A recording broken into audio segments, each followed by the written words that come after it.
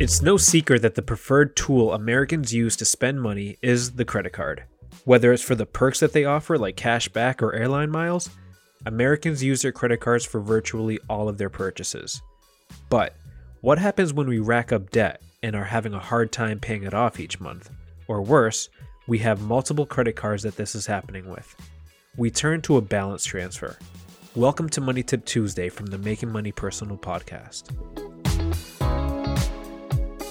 So what is a balance transfer?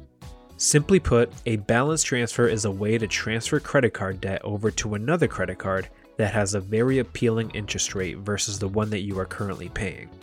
Oftentimes, that interest rate is 0% for a given amount of months.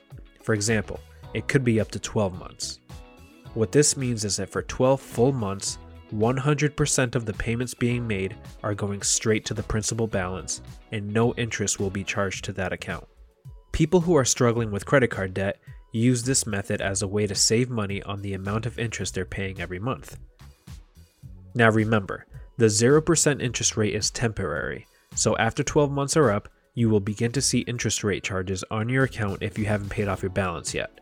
Oftentimes, this interest rate is somewhere between 11 and 24%. Another thing to consider is that while the interest rate is non-existent for a while, to transfer those funds over, there is typically a charge. For example, the going rate to transfer a balance over to any of the major credit card companies is typically 3 to 5%. What this means is that if you are transferring $5,000 from one credit card to another, expect your balance on the new credit card to be anywhere from $5,150 to $5,250. That's right, the credit card company that you just transferred your debt to has just made $150 to $250 from your $5,000 transfer. So, is a balance transfer worth it? Like all things in life, it depends. First thing to ask yourself when considering a balance transfer is, can I pay it off before the promotional period ends?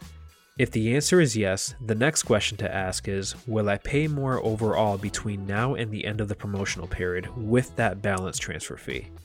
If the answer to that question is yes, then you may want to reconsider. But if the answer is no, then I say go for it. Transfer that balance. But when doing so, make a mental note that you didn't pay off your debt. It may seem like a relief at first, but all you did was move debt from one account to another.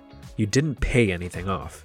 Focus on paying that balance by the end of the promotional period and do not use your newly paid off credit card to rack up more debt. This will lead to financial ruin and aggravation down the road when you realize you need to do this again. That's going to do it. Do you have any additional tips or advice that will help our listeners with this topic or other financial matters? Email us at tcupodcast@trianglecu.org to let us know. Also, follow us on Facebook. Search for Making Money Personal Podcast and please give it a like and feel free to engage with us whenever we post new content. Thanks for listening to today's Money Tip Tuesday, and be sure to listen to our other tips and episodes on the Making Money Personal Podcast. Take care.